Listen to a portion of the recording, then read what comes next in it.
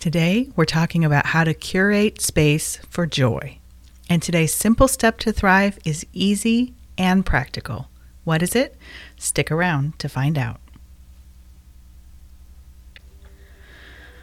Welcome to the Simple Steps to Thrive podcast.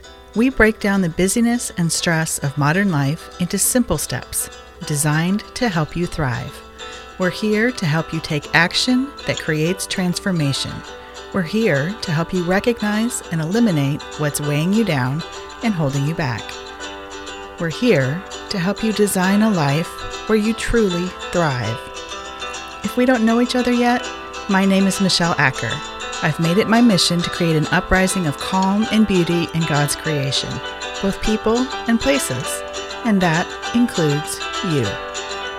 I'm here to give you tools and resources and knowledge to help you trade in depression, anxiety, and stress for a life designed and curated to let you thrive. Are you ready? We'll take it one simple step at a time. Well, hello there. Today, January 28th, 2021, is another palindrome. The date is the same going forward or backwards. 1, 2, 8, 2, 1. How fun is that? 2 episodes in a row. Yeah, I know, I'm kind of dorky. That's okay.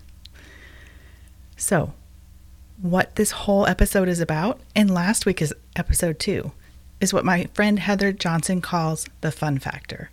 Last week, we talked about curating a sort of secret space for joy, a place that you can go anytime, anywhere, anytime that you need to find peace or spend some time with the Father. It's going to be a personal, safe haven that's accessible to you anywhere, anytime. If you haven't listened to that episode yet, it's number 26, and it's one of my favorite simple steps to thrive. I use it all the time. Today, we're continuing that conversation about how to curate space in your life for joy, because it doesn't happen without intention. So what kind of things do you do just for the joy of it? Let me rephrase that. What have you done in the last week just for the joy of it? What do you have planned in the week ahead? Maybe not as much as you might like. I know that's true for me. If that's the case, let's change that. So here is a quick little just for the joy of it exercise. And it's also good for your brain.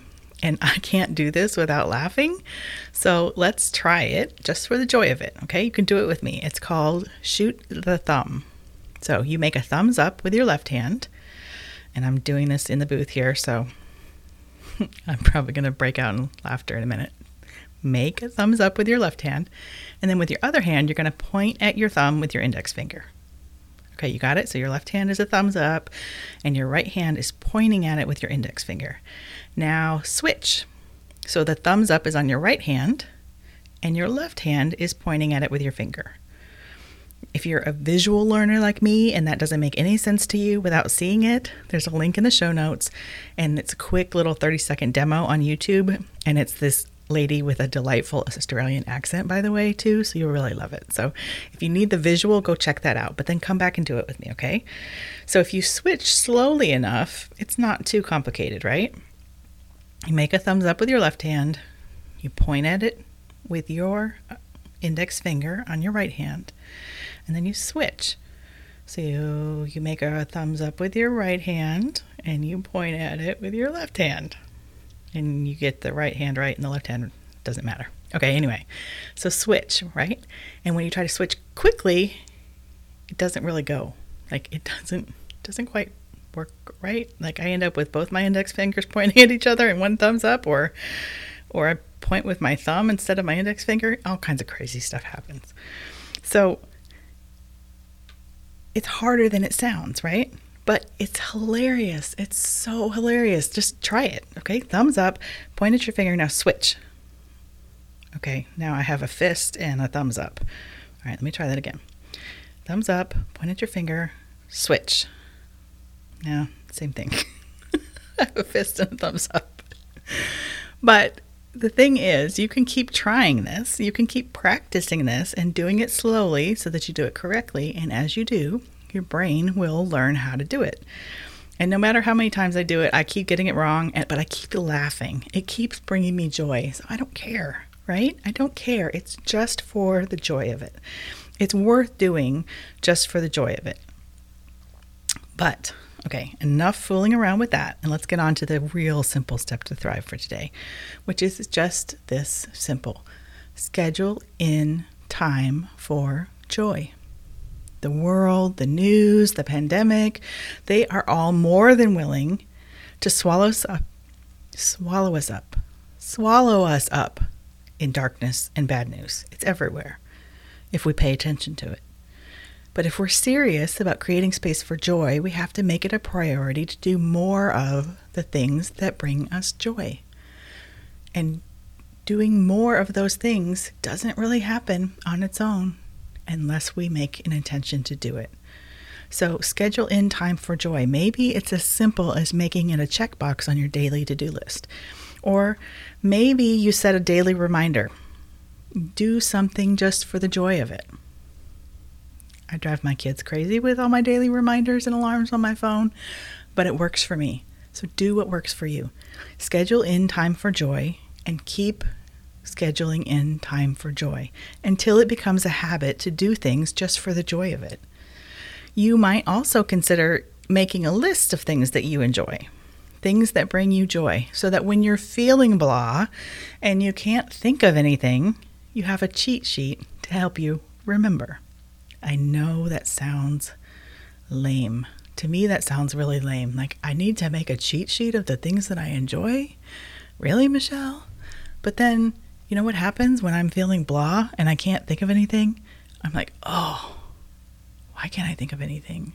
I know I like doing things, but I can't think of any of them. I don't know why it happens, but it does.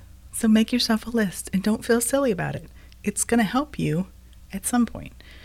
So we actually made a Just for the Joy of It list for you on today's podcast perk. Quick little worksheet. You can download it. It's free.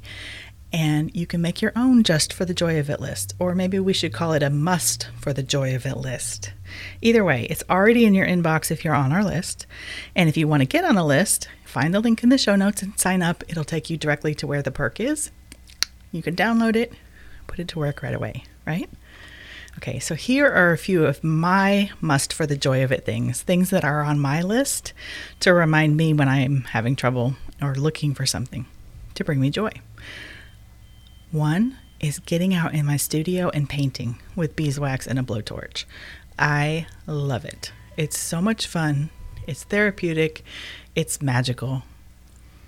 A lot of times I don't have enough time for that because it takes a lot of time to set everything up and melt the wax and blah, blah, blah, blah.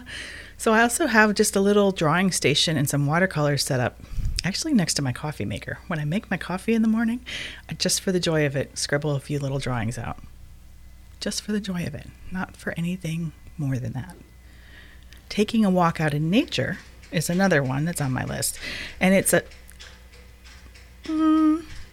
sometimes I listen to a podcast, but sometimes it's just a time where I just go and walk and listen to some calm and pretty worship music with no words and just notice the things that are around me. That brings me joy, feeling the sun on my face and the wind in my hair. Listening to an episode of the Lazy Genius podcast lately has bringing me a lot of joy. I just love her calm and soothing demeanor. I just love it. And of course, I found out on this last episode I listened to, she's actually neighbors with Emily P. Freeman. And of course she is, because now I want to move to North Carolina. Visit North Carolina at least, right? Emily's one of my favorite people. I will link to that episode of The Lazy Genius that I was talking about in the show notes in case you want to listen. And then another thing on my Just for the Joy of It list is family game nights. And it's kind of a forced thing with teenagers in the house. I kind of have to make them come out of their caves and do it. But when we can force them out of their rooms and get them to join us for a loud and crazy game of Tenzi, it's pure joy. Like chaos and laughter and joy and yelling and competing. And it's so much fun. So, real quick, before we wrap this up, what are you doing just for the joy of it today? Thanks for listening. Would you do us a favor and answer a quick survey? What do you need more of from Simple Steps to Thrive? If you'd be willing to take just 60 seconds to give us your input, it would help us shape content for you all year long. And there's a fun little giveaway attached to thank you for taking the time to answer. But there is a deadline, so use the link in the show notes before you forget. And remember, transformation only comes when we apply what we hear and learn. So don't forget to put today's podcast part to good use. It's already in your inbox if you're on our list. If you want to get on the list, find the link in the show notes. This episode is brought to you by Romans 15:13 in the NLT. I pray that God, the source of hope, will fill you completely with joy and peace because you trust in Him. Then you will overflow with hope, confident hope, through the power of the Holy Spirit. See you next week.